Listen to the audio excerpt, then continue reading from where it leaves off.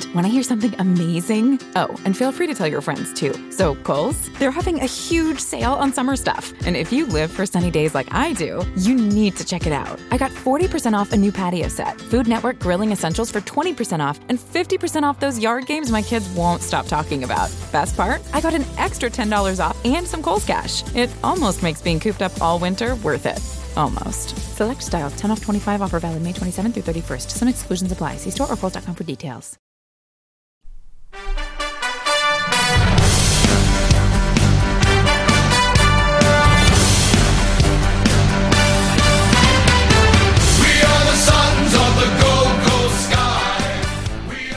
Hello and welcome back to another episode of the GC Sunscast, the Gold Coast Suns show by fans for fans. I'm your host Shane, and unfortunately tonight we must start off on a serious note. The GC Sunscast is changing, and first of all I'd like to thank my former co-host Tom for his passion and contributions to the show over the years, and wish him well going ahead. Moving forward, the GC Sunscast will focus on returning to the roots of its creation, to give all Suns fans a voice and a platform to do so. So, Suns fans, if you want to talk Suns footy, message GC Sunscast on Facebook or Twitter and let me know what you love about the Suns. So, moving forward, I've got a special guest on the line today. Shannon, welcome to the show. G'day, Shane. Thanks for having me on tonight, and thanks for all the guests for listening to me. Sorry, all the patrons out there. Yep, you've brought patrons up, so I should thank our Patreon donors. Okay. Jack Studd, Paul Vosti, Dale Snelling, Tom Kim, Brodie Burgess, Kate Kelland, Robbie Fiorini, Chris Moore and Tim. Thanks so much for your support, guys, and sticking with us in these times. We hope we can welcome some more Patreon members in the near future. Let's start off, though, by talking some footy, so they've got something to look forward to. Now, Tom, sorry. I'm getting used to this new change. Okay. That's fine, mate. So, Shannon, welcome to the show. What is your history with the Suns? Why are you such a big Suns fan? I was always a footy fan. I grew up on the Gold Coast, with a little bit in Melbourne as well, but mostly on the Gold Coast, and we always said that if Gold Coast got a team, I'd be on board. So in 2008, when they announced the team, and then 2009 when they started playing TAC, just started going to games. Wasn't really fully involved. The heart wasn't 100% in it. But then come the VFL year, I don't know what clicked then, but it just sort of went basically full steam ahead. I was all in from 2010, so I've been a member since then. Lots of games, lots of misery as we all have, but yeah, lots of good highlights as well. So what are some of your favourite highlights? What's your favourite game? Oh, favourite game? Probably, if I had to pick one, and obviously we've had a lot of good wins over the years. With the poor history, each win seems pretty special, but yeah, definitely the highlight for me would be round 22 in 2012 versus Carlton. It happened to fall on my birthday, which made it a bit more special, but in my opinion, it's still probably the greatest upset we have had for where we were at as a team versus our opposition. We started off so strong that game, and Carlton, I think they come up a bit cocky and they just couldn't reel us back in. Okay, that's probably one of the games I don't really remember too much. Was that the one where Carlton's coach got sacked afterwards? That was the demise of Brett Ratton. At that stage, I think we'd only won 2 games all year, which was GWS, I think, the week before or 2 weeks before. And another good game, the Carmichael Hunt goal after the siren, was also that year, which came in, I think, round 16. So we were a pretty ordinary team, still a young, developing team. And yeah, Carlton were about 3rd or 4th on the ladder, so everyone had written us off up until that stage, and we just come out on fire and yeah, really rolled them. It was really good. For someone who's not a massive Carlton fan, I enjoyed that. Good birthday gift. Okay, so who's your favourite all-time player for the Suns? All-time player? This is going to be a little bit bitter, seeing we're playing Melbourne this week, but I was always a Stephen May fan. Loved what he'd done for the club, loved his attitude on and off the field, the way he went hard, both at the ball and the player. Got himself in a bit of trouble, obviously. But yeah, probably Stephen May all time. Oh, that's interesting, considering, he's had a checkered history with the Suns, a love-hate sort of relationship. And absolutely, there's plenty of people out there that still love what he's done. Who's your favourite player now?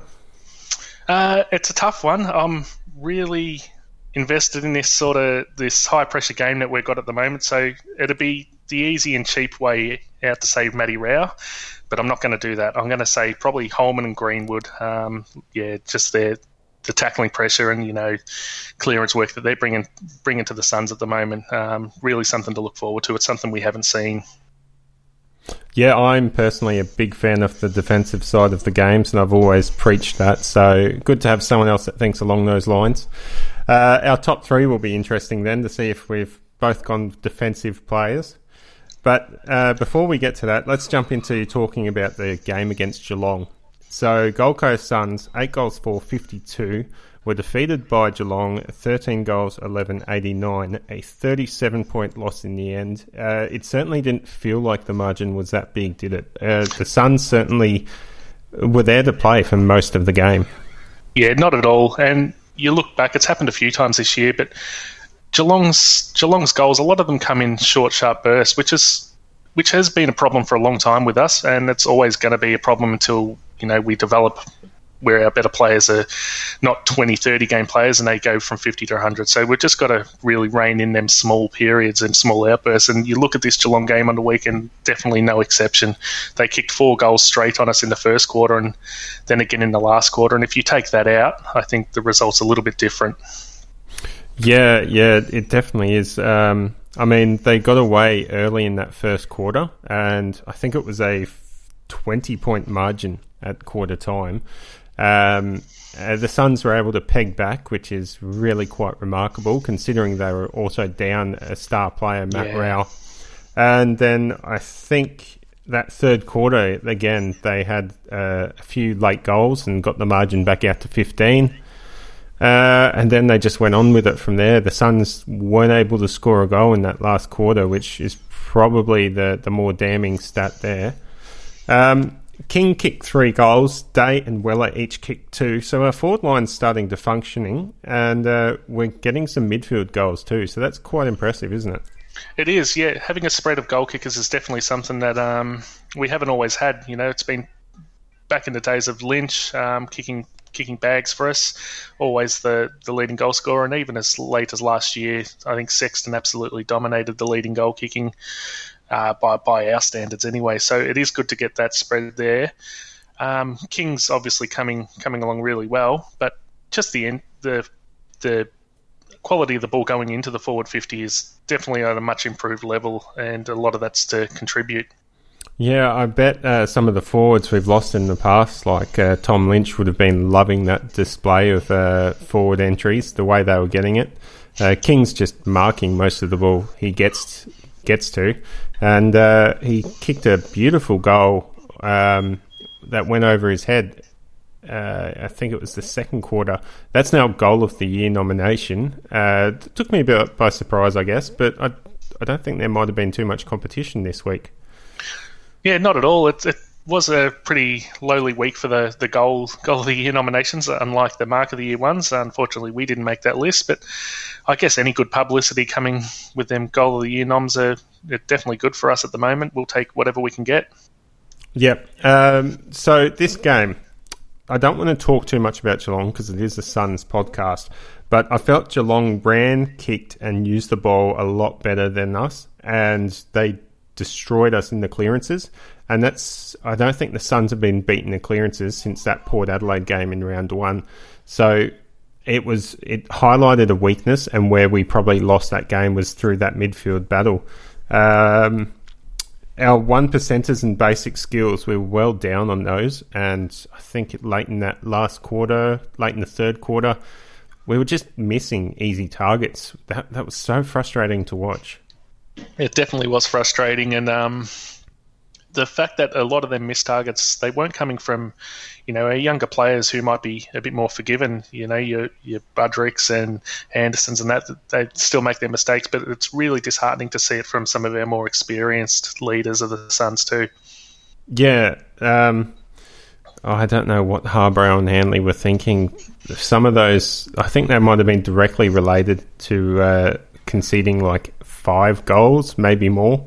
I think it was a little bit more than that, especially when you factor in the 50-metre penalties as well. I think they both had 50s against them. I think Harbrow might have even had 2. I'm not 100% sure on that. But it's definitely costly, and it's something that we can't have going forward. Absolutely. Do you think the boys looked a bit tired in that last quarter? Do you think the lack of interchanges or maybe same-day travel just put them off? They started slow and then they finished really slowly as well. I'm not too sure how much tiredness comes into it. In the end, I think Geelong just sort of figured us out. One of the negatives that I took out of the game was, I don't know whether we can put it down to coaching or what it was, but we just didn't seem to play the ground very well. Obviously, we've been fantastic this year, especially since round 2 with, spreading the ball, using it wide, hitting targets like really deep on the flanks and the wings. It's something we couldn't do at Geelong, obviously, with such a narrow ground. So players looked a little bit out of shape there, and I think that played a big part. And we did, as you know, start to get on top of it through the middle stage of the game, but I think just Geelong adapted better and they were all over us. By the time they got a few cheap goals in the end, I think it was just a little bit too late. Yeah. That goal by Gary Ablett in the last quarter was pretty impressive, and by then the game was all done and dusted. You can't blame Butters for giving that one up. He did so well throughout the whole game, Butterick, to keep Ablett relatively quiet. Yeah, absolutely. He's coming along well, and I never actually pictured him as that sort of lockdown player. I had him more as a sort of attacking, but yeah, he did keep Ablett quite contained, and hopefully, that's a sign of when we need that going forward, he's going to be able to step up into that role. Yeah. All right, it's time for one of our new segments, Shannon. Play of the game. Play of the game. So this segment, we're going to highlight an individual bit of brilliance and just give plaudits to a certain player on the Suns side. So the play of the game I'm awarding this week to Twinkle Toes Bose. I like the rhyme there too. Yeah, definitely. I had a feeling that could have been the play that was brought up. It was definitely a highlight. Yeah, so I've looked back at this footage. He's evaded a tackle from Duncan, danced around Parfitt, and then went on and dodged out of the way of Selwood. So some pretty big names in that Geelong midfield there that tried to take him down, and he made it look so easy. And then to finish up with a beautiful kick to Sam Day in the forward 50, which resulted in a goal. It's certainly the play of the game. 100%, it definitely is, and once again, it gives us something to look forward to going forward with the Suns. It does make you wonder how long it is until Jack gets a few more minutes in the midfield. I wouldn't say he's wasted down back. He's definitely playing a good role down there, but if he's going to continue to put balls inside 50 like that, then that we really need to think about what we're doing with him.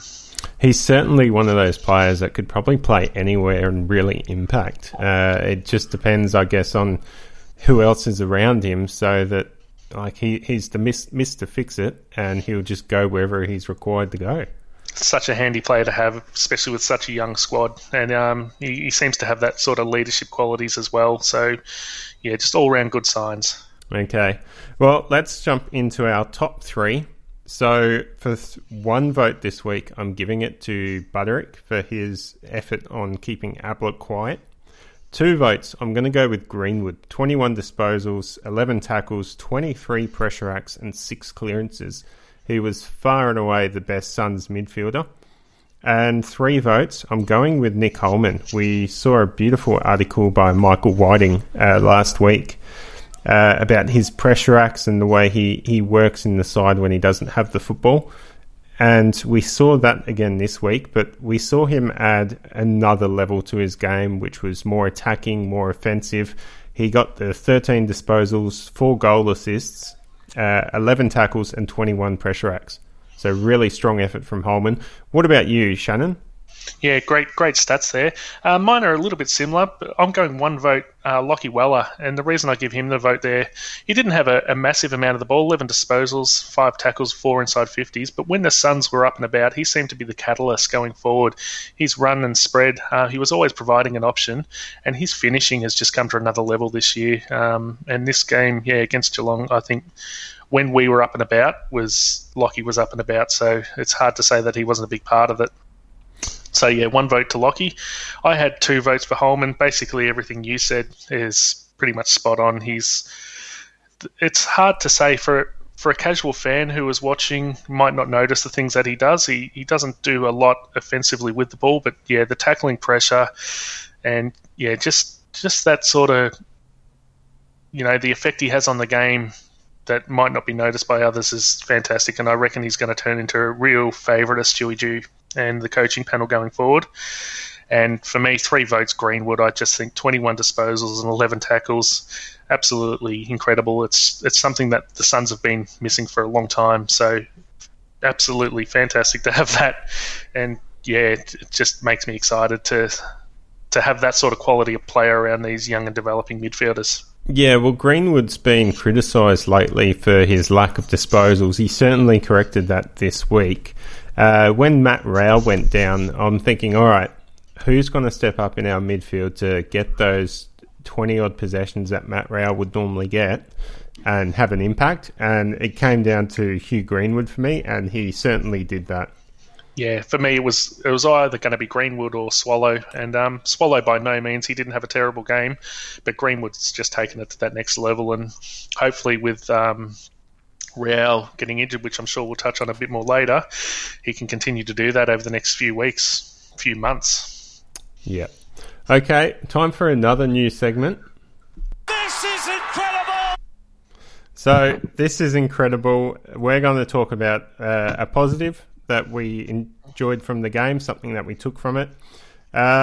We mentioned this earlier before, but the resolve to fight back after a horrid first quarter, being 20 points down at quarter time. I think there's a stat floating about that any side that's up by 7 points at quarter time goes on to win the game, with the exception of the draw. I think that was included in there. Wow. So, knowing that at quarter time, I thought, okay, we're probably not going to win this game. They certainly came back and even got in front early in that third quarter, and there was every chance they could have broken that trend. I think it's happened about 20 times now. Yeah, that's definitely true. I think we got to 9 points up at one stage. I could be wrong on that score, but it was something like that. And we were looking all right too. We had all the momentum until, as we spoke about earlier, one of them 50-metre penalties, I think it might have been against Harbrow. I think it was, give Geelong a goal and really turn the momentum back. So we were definitely not only back in the game, but we sort of really got on top of Geelong. I was getting a little bit excited, to be honest. I thought, the unthinkable might happen.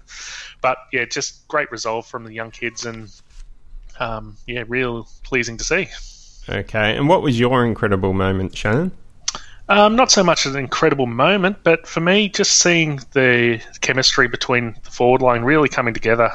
As we spoke about, Sam Day, 2 goals, Ben King, 3 goals, working together. And, they were marking more often than not, but if they weren't marking, they were actually basically putting the ball in positions where it was going to create a contest for the Crummers and at least keep the ball in that forward 50. So it's really coming together down in that forward line, whether that's just the work rate, which has been fantastic with those 2 players, or the quality of the ball coming inside 50 is yet to be seen. But just with everything coming together, Sam Day, Ben King, it's great to have them 2 down there. Absolutely. It's been a hotly contested topic, at least in pre-season, over what's our best forward line.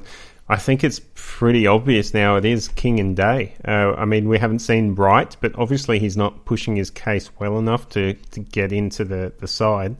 And King and Day have either been taking turns popping up, or as we saw this week, both popped up to kick a couple of goals and give the team a shot at the win. Yeah. So it was kind of weird the way the goals were being kicked as well. I noticed Weller kicked the first 2 goals of the game, King kicked the next 3 goals for the Suns, and then Day kicked the 2 goals for the Suns. So it was they were all getting their goals in batches. So I hadn't actually noticed that. So yeah, that's a good pickup. So I think the way the Suns, I spoke last week about how King was our number one forward target. I think what's happened during the game is they've changed their main man. So Weller's 2 goals were just good positioning, getting the ball around that 50 mark and hitting the goals. But King was the target for those 3 goals that he kicked in the second quarter. But then Day stood up and kicked 2 goals in the third quarter, and he was the main target. So it was very interesting that they're maybe trying to put the opposition off by changing targets. Yeah, and a lot of that could be, without looking too far into it, could be where the defenders were going as well. So I didn't really pay too much attention as to who was on each player at each time, but having them 2 options up there, and Sam Day's much improved. He's looking like a different player just physically as well. He's really built up in the last 12 months, and having that imposing presence down there, it's definitely going to help, especially with Ben King still developing physically. Yeah. Okay, well, let's move into the next part of this segment. This is ridiculous! So, what's the ridiculous moment of this game, or the negative? I'm going to say it was Harbrow and Hanley in particular. I don't like to single out people, but as we discussed before, they were directly responsible for at least 5 goals, probably more. I think I might have even seen it was 8 goals. That's not on. For 2 senior players to put up a performance like that, it's just not on. Their accuracy was poor, their decision making was poor, and their discipline was poor. Yeah, definitely, and especially Harbrow in particular went down at 53% disposal efficiency. He had 12 kicks, but he just didn't do much with them. And as you brought up, the discipline it's just not what you want from your leaders down back. And they probably are. They are the 2 generals of that back line. So, you got to lead by example. And I think it was really Ballard and Collins who stopped the floodgates from opening down there. And I think if Hanley and Harbrow maintain their spot in the team, I think there needs to be a big lift this week. Well, here's a stat for you. Harbrow recorded the lowest ever ranking points since they started doing Champion Data ranking points. That's absolutely insane. So that's how bad of a game Harbrow was playing. If you've ever been a renter, you know it's stressful to find a place with everything you love and nothing you don't. But did you know Zillow does rentals? It makes the search so easy. They have filters for pretty much everything, so you can find that place that's in your budget, but also isn't a shoebox. Or a place that's close to your parents, but far enough they have to call first. Plus, it's easy to apply, request tours, and pay rent in the app. Head to ZillowRentals.com and find your sweet spot. Yeah. So what's your ridiculous moment, your negative from this game? Well, I was going to touch on just the shape of the GMHBA ground and how... I don't think we come down with the right game plan for it. We weren't able to use that sort of run and spread in the same way we would at Metricon. So I'll sort of leave that alone because we have touched on it already. But for me, I just thought Witts, he looked a little bit underdone compared to where he's been at certain weeks. Now, there's been no real talk of any injury clouds or anything like that. He won the hit-outs, not really to advantage in my opinion. I haven't really trolled the stats on that. But he had 29, didn't seem to do much with him, and he was just really slow around the ground, and his disposal just didn't look right. He always looked rushed, which he hasn't sort of done that this year. So for me, I'm just wondering what the question mark is over Witts at the moment. Yeah, he played similar to the way he played in that Port game, so I don't know what it was. In the Port game, we made up that he was coming back from an injury. He wasn't match fit, but this game...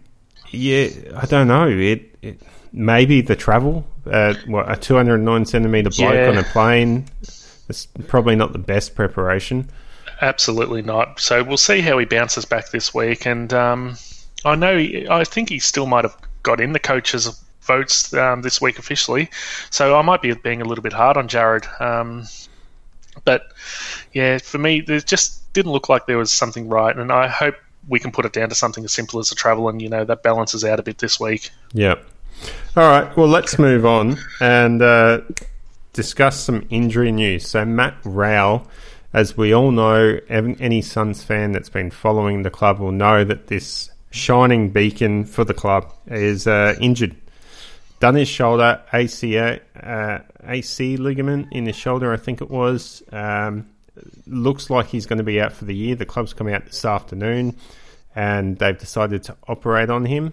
It's going to be out for at least 12 weeks, so 3 months. It's basically the same injury Gary Ablett did back in 2014, almost 6 years to the day. Well, there's a positive we can take out of that. 12 weeks, that brings him back just in time for finals, doesn't it? It does, or maybe the season's still going if we get any delays. Well, yeah, who knows? We could be back in time for round 8, the way things are going. But it's horrific news, and not just from, we can look at it selfishly from a Suns fan and think, that could cost us games going forward, and that might well be the case. But just Matt Rowell, he's just been such a pleasant person to sort of, watch. He comes across as a real nice guy, loves his footy, so it's just demoralising for him and his family as well. It's real heartbreaking stuff. Yeah, so I've done a bit of research into this surgery, and it's been described to me as the dislocation's almost like a golf tee has been chipped on the top of the tee, and the ball, because there's that chip, the ball can't stay there anymore. So what they do in this case is they get a bit of bone and graft it to the shoulder and try to repair that chip, so the shoulder stays in the socket. And there's also apparently a tendon attached to that bone, which acts like a bit of a sling to help the shoulder stay in that socket. So once this is done, and if he makes a full recovery, no dramas, he shouldn't have any more issues with that shoulder popping out. So that's a good thing in a way. Like, we can go ahead not having to worry every time he gets tackled, because based on how Matt Rowell plays, that's a lot. Yeah, definitely. We don't have to worry about that shoulder popping out again. So as long as I feel like the club's made the best decision possible for our future. Yeah, it's good to see that they're not going to rush him back, and the reports were that Matt wanted to come straight back on the ground once the shoulder was popped back in, so it would have been the easy way out for the club, and maybe in previous years they might have sent him back on the ground. So good to see us taking that cautious approach. It's obviously sad to know we're probably not going to see him for the rest of the year out there, but 18, 19 years old, future's bright, and he'll come back stronger than ever, I think. Yeah. The only other piece of injury news is Luke Towie has suffered a fractured eye socket in the scratch match on the weekend. The boys played a practice match against the West Coast boys again. So we've got a bit of news from that scratch match. It sounds like Rankin and Joyce are both pushing their chances for AFL selection. Dawson's doing pretty well coming out of defence as a rebounding defender, and with the way Harborough and Handley are at the moment, it sounds like there's a spot opening up. And Corey Ellis, he hasn't done much since he came up to the Suns, but it sounds like they're finally playing him in an offensive midfield role, and it seems like he's really thriving. They listed him as one of the best for the day. And then Fiorini is apparently doing quite well as well, doing everything the coaches are asking of him. And Hompsch and Graham, again, doing well as solid defenders. Great to hear, especially Fiorini, who, it shocked a few people having him not only dropped, but, he totally missed out on emergencies. And I think the coaches have been pretty public with the reasoning behind that, saying, the areas he needs to work on. And it sounds like he's really taken a full grasp of that and really pushed to work on that. So he had that press conference the other day in Wollongong, spoke really well, and doesn't seem like he's, letting that get him down. He's a absolute professional and working so hard to get back in the team. So that's good to hear. And yeah, Rankin, which Suns fans not excited to see him debut 6 score involvements on the weekend in that scratch match? And yeah, all the news was positive. And I know I was confident last week about Rankin playing. I said it was a 90% chance to play this week against Geelong. Well, I am now 99% certain he will debut this week. He's had pretty good odds. He's put together 3 good games in the reserves. Hasn't suffered any injury setbacks, and from everything I understand, the club is leaning towards playing him. And now that we've got injuries and form issues, I think the club could easily find a spot for him to step into, and it will be very exciting to watch Rankin. Absolutely. For all those punters out there that may or may not have lost a little bit of money on the Matt Rao Rising Star bets, time to get that money in on Rankin, I think.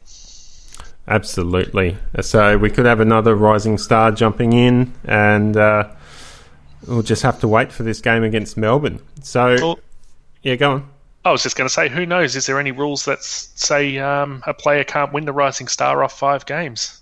No, there isn't. Do you think he's put together enough body of work to win off 5 games? He clearly is the best player from the first crop.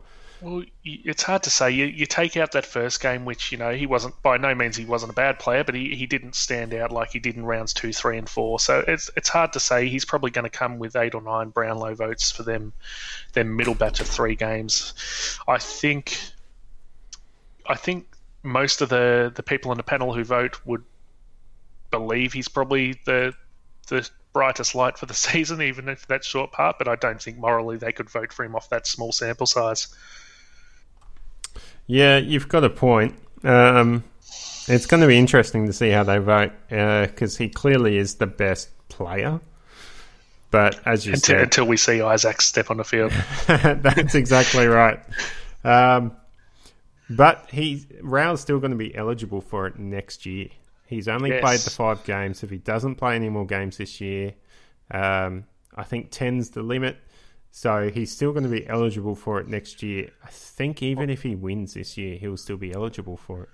Depending how many games, once again, I don't want to keep bringing that up, but, Isaac could be eligible for it next year too, and he'll be hopefully fit and ready to play a full season. So it could be an interesting battle going forward between the two. Yeah, definitely. Okay, so in the news, we've got, if you don't know, the club is in Wollongong. They've based themselves in Wollongong for the next 2 weeks. We have a game against Melbourne at Giant Stadium in the west of Sydney. And then next week we've got a game against Sydney, and I presume that would be at the SCG. So the Suns are going on a bit of a road trip, and they're going to be stuck in New South Wales at least until 2 weeks away, when the Queensland government lets them back in. So, do you think this is going to impact the Suns, this hub life issue that they're now dealing with? There's no doubt in some way or another it is going to impact. I mean, you're taken out of your home for 2 weeks, it's going to have some sort of effect. But in saying that, all the presses, the reports coming out of camp, and even before they left, they were really all in on this. They were looking forward to it, the bonding that was going to come from it. We've seen from other clubs there's been a lot of hesitancy and players not wanting to go for reasons right or wrong. They've all got those decisions they have to make. But Suns, a young team, not too many of them do have their families. There are a couple, but they just seem so invested in this. And if they're not just throwing it out as media spiel, it's really good to see that they're going to take a lot of positives out of it. Yeah, we're no strangers to travelling. It was only 2 years ago when the Commonwealth Games was on, and we spent 10 weeks on the road.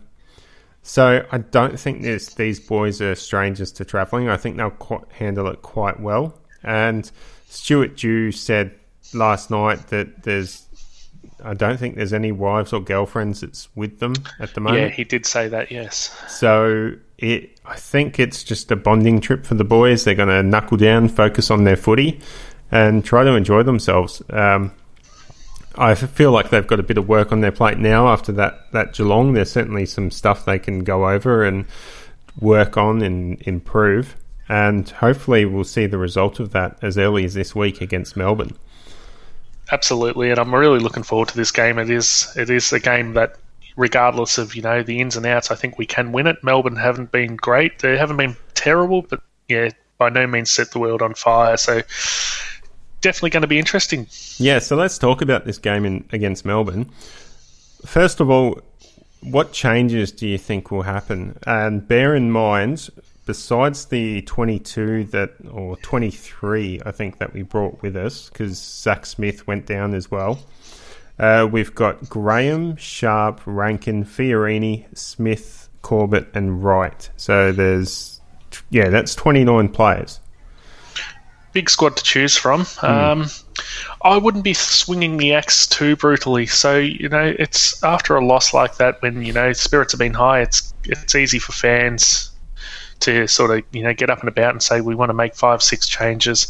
But to me, I'd be keeping it as small as possible. For me, I think Hanley's got to come out and have a rest. I wouldn't swing too hard on Harbrow just yet. He's had one terrible game, but when you factor in his leadership, he's been pretty good down there for a few years. I'll back him in to bounce back. So for me, Hanley comes out. Rao definitely comes out. And I think we do need to make that spot for Rankin. I think it's time, as you said earlier. Hard to say who you'd probably take out for Isaac, but I guess that's a decision the coaches are going to have to make. So based on the outs that you've listed, with say we pull out Hanley and we pull out Rao. Yep. Now, what sort of shuffling around do we do to get Rankin into the side? And who's the other player you'd bring in? Would it be a Fiorini? Would it be a Corbett or a Sharp? Fiorini seems to be doing all the right things at the moment. He has started the year at AFL level playing down back, so you could make the argument that he goes in for Hanley, direct replacement. For me personally, I don't like him Fiorini down back. I think he's a pure midfielder. He approaches the game well as a midfielder, but I think the coaches will go with sort of Fiorini for Hanley. Rao, I reckon you could be looking at Will Brodie, who seems to be doing the right things. Just the forward line hasn't been too dysfunctional. You could make a case for Darcy McPherson, who's by no means has he been terrible. He hasn't been bad, but he just hasn't had that output of last year. Granted, there's probably not as many midfield minutes available for him, but in that case, if he's playing down forward, he's probably got to be the next one to drop out to give Isaac that go. Yeah. Like the notes I've got, I've written Rowell out for Brodie, but that's not going to happen because Brodie isn't part of that squad that's flown down there, as far as I'm aware. So, of course. So Fiorini seems like the most likely replacement for Rowell. Now, I've written down Powell because he was very quiet in this game, didn't really seem to have much impact. Sharp is obviously pushing his case for a debut. He's been doing quite well in the reserves games, and he plays that attacking wingman sort of role. Maybe it's time to give Sharp a debut. I've got Harbrow out instead of Hanley. I just thought Harbrow's efforts were disgraceful on the weekend. But then it's a matter of trying to find who you can shuffle on field into that half back line to replace him. Maybe Ellis goes back from a wing, and then that sort of opens up a spot to move. I'm sure one of our forwards could go into a wing and you could bring Rankin in there. It's definitely going to be interesting to see how they approach it, because you do bring up valid points, but what sort of mindset is Stuart Dew going in with? Is it still a win every game sort of mindset, or is it a mindset where we are going to push for that development and get games into kids? So are we putting in our best 22, or are we sort of pushing someone who's not quite at the level as someone who's played a few more games in, just to get games into them, if that makes sense? Based on everything we've heard so far this year from the club, I would be under the impression that they're looking to win every game. And development and everything will come, but they're just looking to win as many games as possible. I would honestly be very surprised if they went into these games with a purely development-focused strategy. Yeah, I think when, especially now, you look at teams. There's not too many teams I think we couldn't beat if we had our day. So we've already shown it against West Coast, who are obviously they've been poor, but they're still a hell of a team on paper. that, yeah, we can lift for these games, lift for these teams. So you'd want to think that winning would be the first thing on their mind. Yeah, absolutely. Okay, so to finish up the talk for the Melbourne game, what's your key matchup from this game? For me, key matchup, probably, and we touched on Maisie a little bit earlier, but Ben King on Stephen May. It is going to be a fantastic matchup, I think, just to really see how far King's come. Stephen's a quality defender, but there's a bit of a storyline behind it as well with what we traded. I think it was pick 6 we got back from Melbourne for Maisie, and we used that, I believe. Is that correct, to pick up Ben King? Yeah, that's right. It was May and Kolodjasny for pick 6. I think we might have gave something back to them, and or they might have gave something back to us late for the Kolodjasny. But yeah, it resulted in Ben King coming to the Suns. So bit of a storyline there, just to see, early days, who's winning that trade. Well, yeah, Melbourne would definitely be being questioned about that trade. We heard on our good friends at AFL Exchange, they were questioning it as one of the most trades to, I can't remember what it was, but they were questioning the trade and the legitimacy of it. At the time, it was the right thing for Melbourne. Yeah. But certainly now, I think they'd be questioning and maybe looking at having that one back if they could. I think there'd be a lot of Victorian teams that would like to have a certain Benjamin King on their lineup, that's for sure. Yeah. I mean, there's even a team with Max King in there, and they're still looking at getting a Ben King. Yeah, absolutely. What is your gut feel going into the game? If you had to call it now, who's going to win the matchup between the two of them? Ooh, I think Ben King would outdo Stephen May, and I know there's probably a bit of biasness in it, but I really like the way Ben King's approaching the game. He's attacking it head first. He's not shirking away from the contest, and it's resulted in quite a few goals for him. And I think Stephen May hasn't been overly impressive this year. We know how he gets worked up when teams aren't going the greatest, and I think that's probably going to be his downfall. If the Suns get on top early, I think Stephen May will unravel a bit. Might be a bit of emotions there. Yeah. The only thing that really worries me is the physicality side of things. Stephen's a very physical player, so hopefully, if it comes down to that sort of thing, Ben can rise to the challenge. But I think he's got it in him, and as long as the quality of ball going forwards, the level it has been, I think we'll get on top, as will Ben. I'm going to put him down for 3 goals on the weekend. Yeah, I'm thinking 3 goals as well. He's got a knack of kicking 3. It's the new 5, the 3 goals, isn't it? It definitely is. And what's the new 100 then? We're going to start charging on the ground when a player kicks 60 for the season. Maybe 50 this year, shortened year. Yeah, 50 is probably more the mark this year. All right, so let's do our predictions, our crystal ball. I reckon the Suns will beat Melbourne by, let's say, 5 goals. I think they'll come out with a vengeance and just run all over Melbourne, who looks a bit slow these days. And Ben King 3 goals, and I will say, I reckon Swallow's due for a good one. I'll give Swallow best on ground. Yeah, I like to call the Swallow best on ground. He hasn't been bad, but he hasn't also been that shining light. For me, I think we'll get the job done. I'm not quite as confident on the big 5-goal margin. I'll say 11 points, but in saying that, I think we'll be in control all day. You look at the Melbourne's midfield, they're getting a lot of it, Clayton Oliver in particular, but he just hasn't been as damaging as he has been in previous years, and I think... I reckon we've got ways of shutting that down, and our speed on the turnover and rebound, I think we'll get the job done on them. So, Ben King for 3 goals.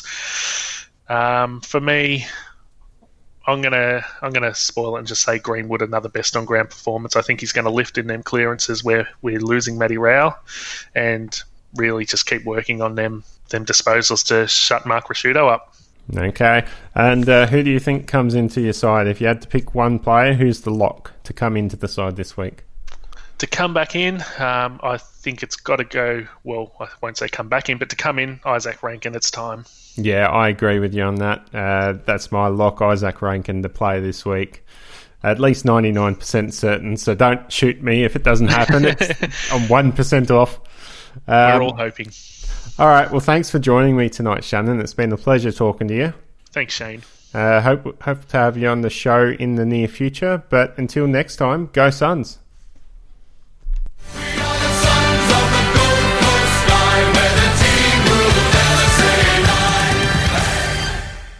Have you been to Express lately? People can't get enough of their clothes. They're like instant confidence boosters. The jeans come in a temp control fabric that keeps you comfortable no matter the weather. And the t-shirts, hands down, they'll feel like they're made of the softest fabric you've ever worn. And get this, the suits have stretch and look sharp. Like, what? How do they do that? Everyone's raving about the newest looks from Express. Just check out the 5-star reviews. See for yourself and shop the latest at express.com and in stores.